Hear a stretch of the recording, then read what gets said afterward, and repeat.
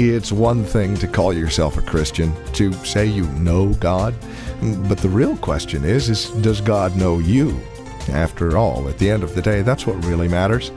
Well, today, here on Graceful Truth, we'll begin a new series called 5 Marks of a True Believer. We'll begin with our introduction. Join us. Graceful Truth with Pastor Steve Converse is next.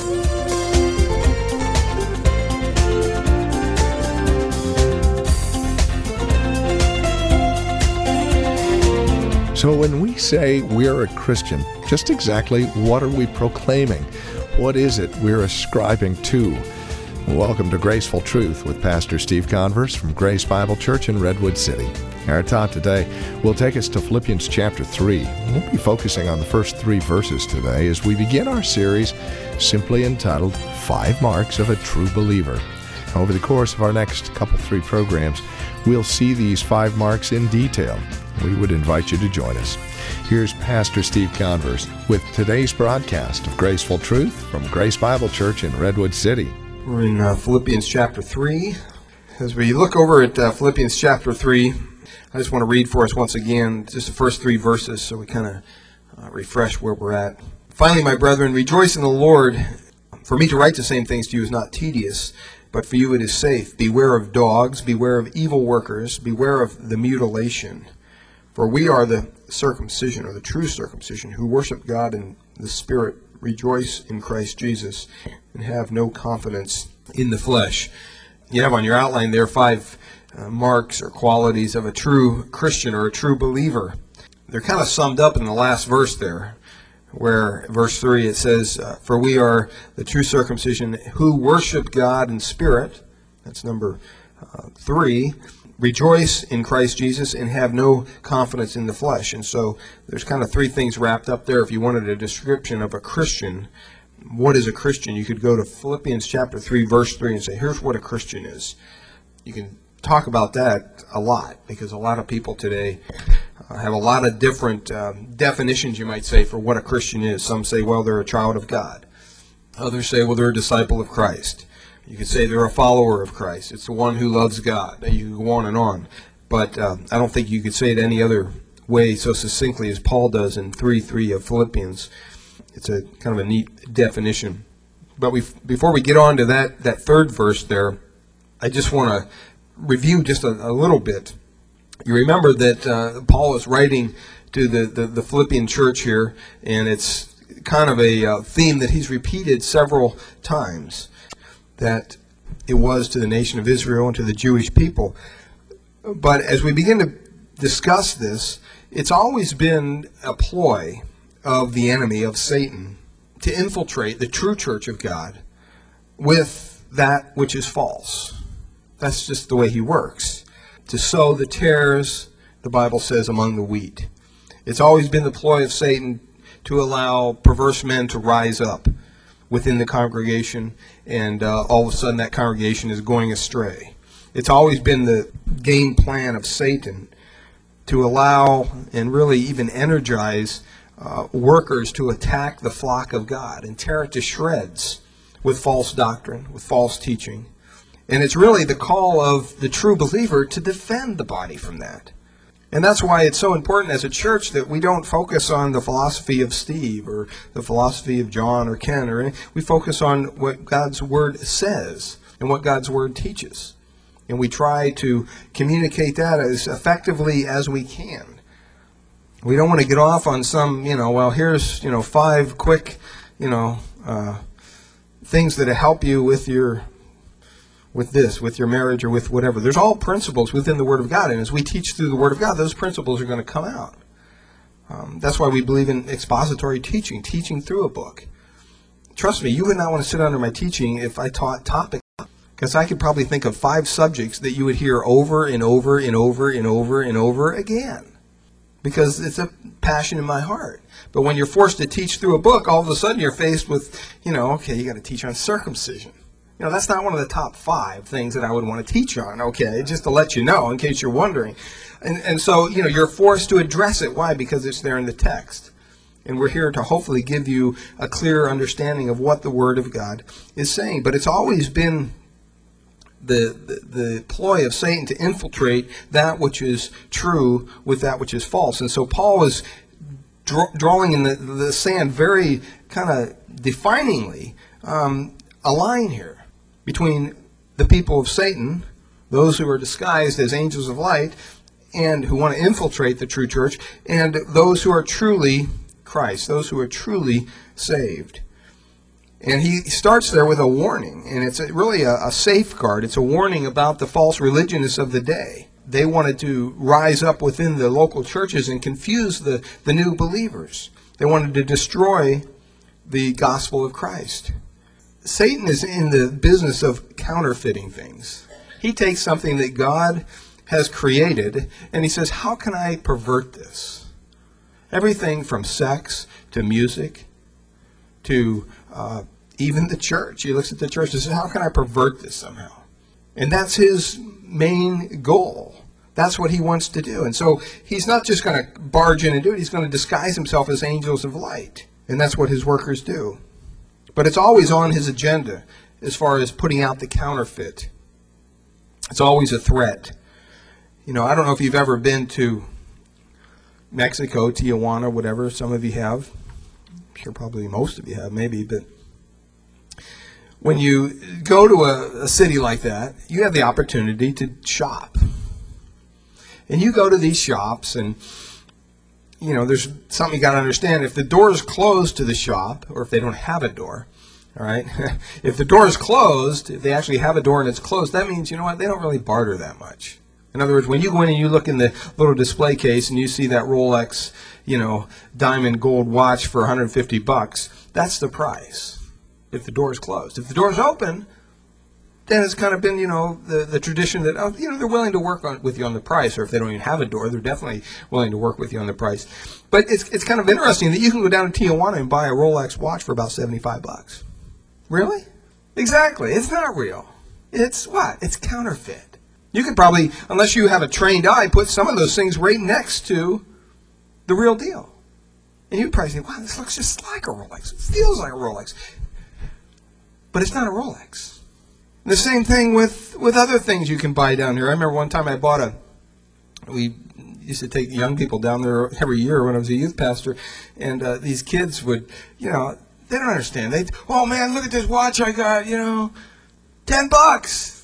And it's a Seiko. It's like, dude, this is not a Seiko. But it says right on the, you know, I know that. You know, and it took about maybe a week for this thing to kind of come unraveled and just fall apart on them. And then they realized, well, you know, this guy ripped me off. You think? You know, why? Because it was a counterfeit. It wasn't the real thing. Remember, I was down there and I needed some T-shirts, and so I thought, oh, you know, wow. You know, they had brand names on these T-shirts, little logo, and I thought, you know, Ralph Lauren, Polo, whatever they might be. You know, I'm thinking, wow, these are good.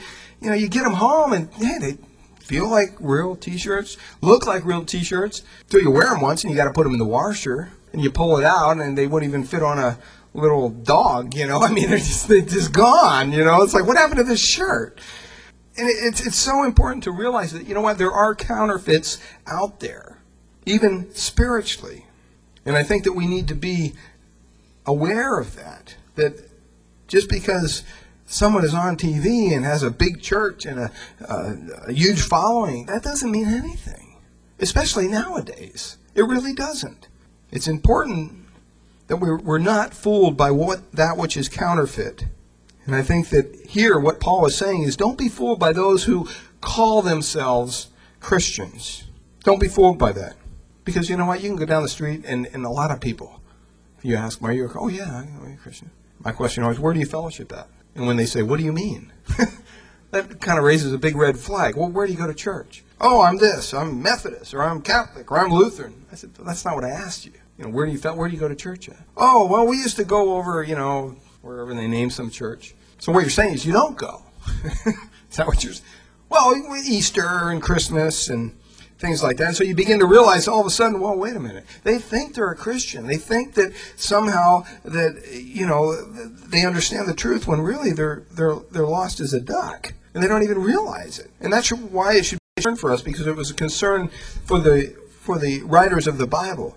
They always brought this up. Who's the true believer? And they set down a criteria But here, what Paul is saying is, you know what, I need to warn you about some things, and it's okay for me to do this because you got these people out there, I'm going to call them dogs, evil workers, and the mutilation. And we're going to look at that today, what that means. What do those words mean? Are those just words he uses? No, they're very strong statements that the Apostle Paul used.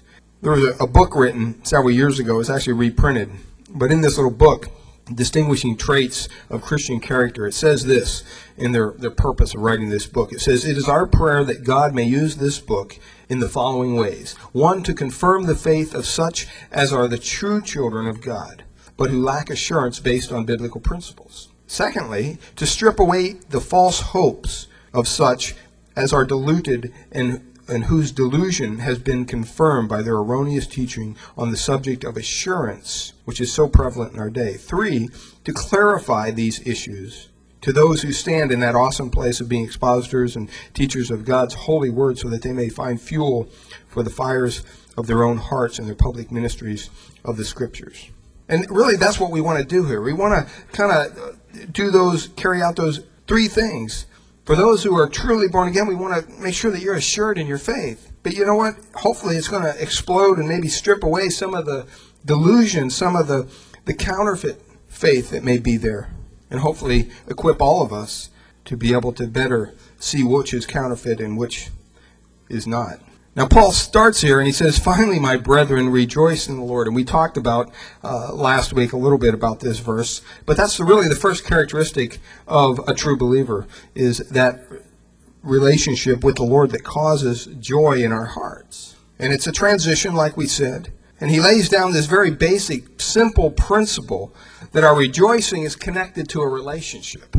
He says, rejoice what? In the Lord. He doesn't just say rejoice. He doesn't just say, like the song says, be happy. You know, that's not what he's saying. And it's a familiar theme throughout the whole book. In chapter 1, verse 4, in chapter 2, verse 2, in chapter 2, verse 17 and 18, 28, 29. You find it here again in chapter 3 and also in chapter 4, verses 4 and 10. And so he's reminding them about joy. That's why this book is called the Book of Joy. But this is the first time here he adds that little phrase, in the Lord, because he wants them to understand their joy outside of the Lord. We talked about last week how a lot of people think they have joy when really they just have happiness, and their happiness is just a fleeting emotion. It depends on what happens around them.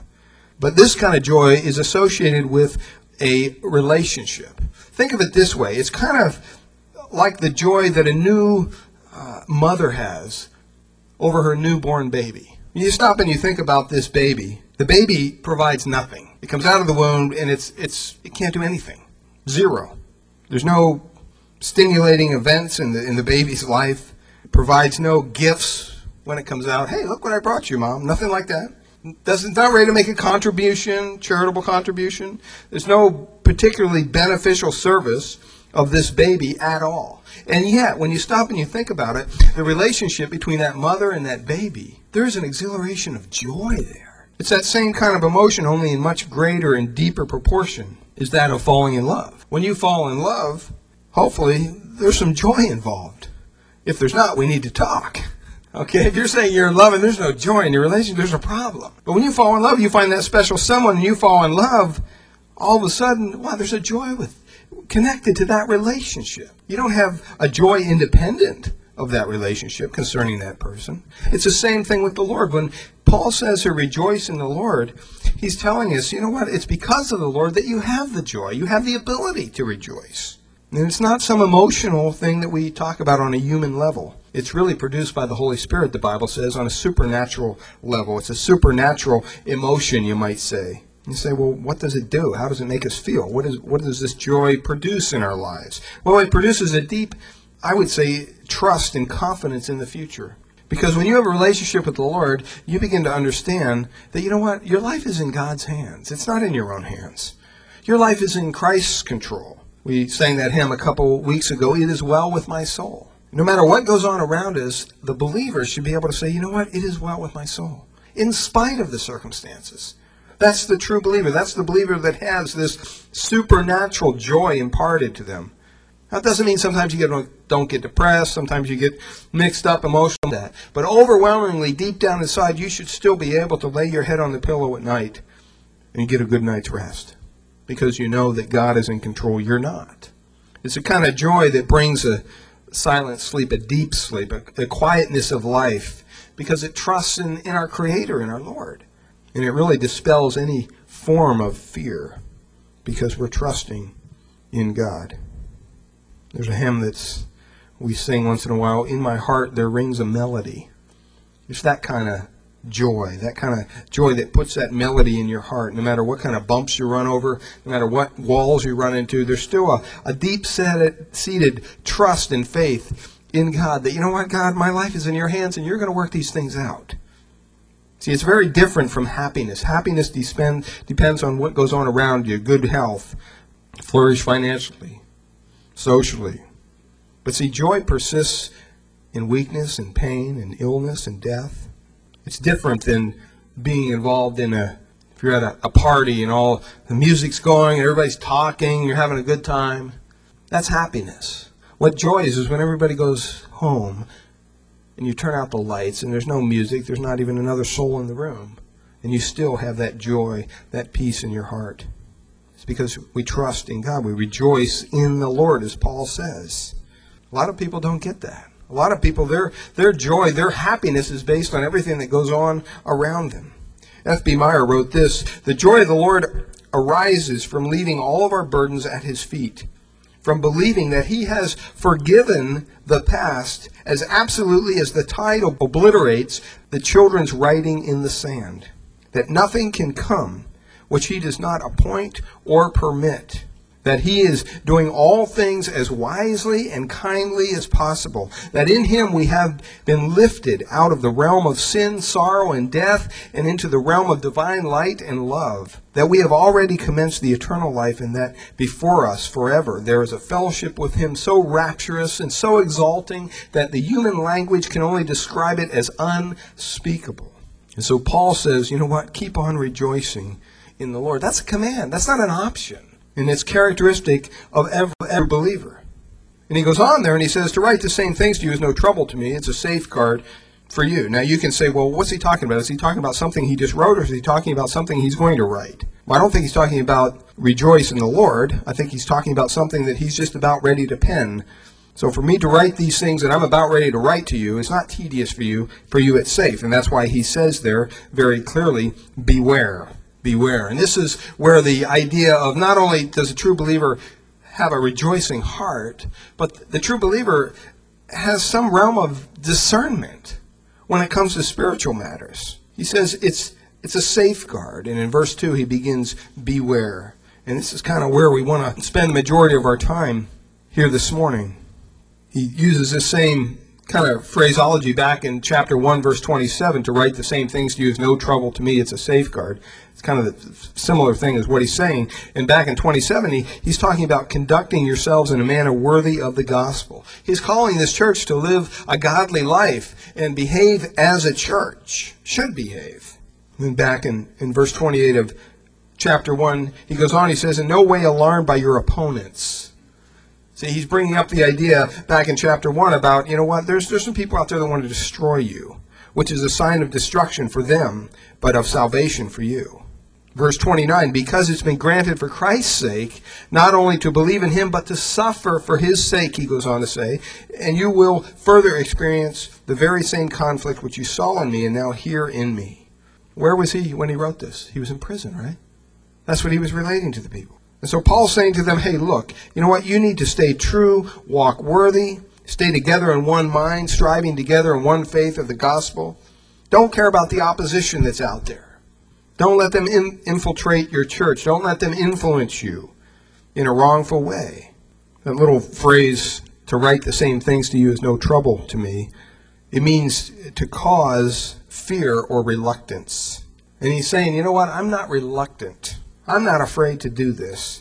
It doesn't bother me at all. I'm excited to do this. Why? In verse 2 there he says, because it's for your protection. In the end of verse 1, your protection is for your safety. It's for a safeguard for you. That original word really means to cause to fall or to overthrow. And what he does is he puts a little article in front of it, which means I don't want you to fall. I don't want you to trip. I don't want you to be overthrown in your faith. This is going to be a protection for you because I'm going to warn you about some things that you need to hear. See, Paul is no dumb dog, you might say, as Isaiah 56:10 says. He also is no irresponsible watchman on the wall, as we described in Ezekiel. But Paul is faithful, and he's faithful to warn these people about some things that they needed to have their attention brought to. In Acts chapter 20, he says, I have not ceased to warn you at Ephesus night and day with tears for the space of 3 years. I warned you about perverse men rising up from within, and I've warned you about grievous wolves from without. See, warning people about things is part of ministry. That's part of our call as believers. And so he says, hey, you know what, I have no trouble doing this. This is part of my calling. Now, who's he going to warn us about? Who's he talking about? He uses that word in the original there 3 times, beware. And all 3 times it's in the imperative. Beware of dogs, beware of evil workers, and beware of the mutilation. If you take the mutilation at the end of verse 2, which is translated in the New American Standard, false circumcision, and then you compare it with verse 3, the true circumcision, we know who he's talking about. He's talking about those who basically took circumcision, the symbol of circumcision, and they held on to that so tightly that they forgot about the spiritual implications of circumcision. So they were saying, if you just do this one thing, have yourself circumcised, well then that's fine. Then you'll be pleasing to God. And we found out that that's not necessarily true. See, because the Apostle Paul comes into the Gentile world and he preaches that, you know what, salvation is by grace plus nothing. No works at all. That's how we're saved. There's nothing you can do. There's nothing you must do. You're saved by grace, period. That's the message of the gospel of Christ. God's marvelous grace. In an act of faith, you simply receive the gift of grace given to us. The work has all been done for us. Well, thank you for spending time with us here today on Graceful Truth, the ministry of Grace Bible Church here in Redwood City. It's our prayer here at Graceful Truth that God would reveal His grace to your hearts through the teaching of His Word each week. And we trust you're currently involved in a Bible teaching church in your area. If not, we'd love to have you come and visit us here at Grace Bible Church in Redwood City. We meet each Sunday morning for our praise and worship service at 10 a.m. We offer nursery care and Sunday school classes for our children up to grade 5. And if you would like to encourage us here at Graceful Truth, please give us a call at Grace Bible Church here in Redwood City. Our phone number is 650-366-9923. That's 650-366-9923. We meet at 2225 Euclid Avenue here in Redwood City. And directions are on our website, gracefultruth.org, or again, simply call 650-366-9923. That's 650-366-9923. And again, we'd love to have you join us for worship. Simply call for directions or go to our website, gracefultruth.org.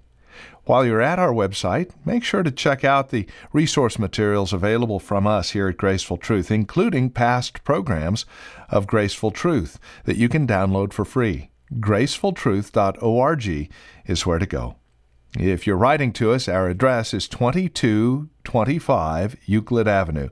That's 2225 Euclid Avenue. We're here in Redwood City. The zip code is 94061. And again, our phone number is 650-366-9923. That's 650-366-9923. We thank you for spending time with us today and trust we'll see you next week at this same time for another broadcast of Graceful Truth with Pastor Steve Converse.